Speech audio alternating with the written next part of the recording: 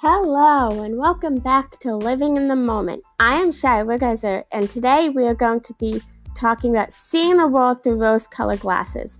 There's no denying that in today's world there's tons of negativity. Whether we are watching the news or just scrolling through our news feed, there's always something trying to disrupt the peace. With all of this negativity surrounding us, it is understandable that people want to try and block out all the negativity and just want to see what they want to see.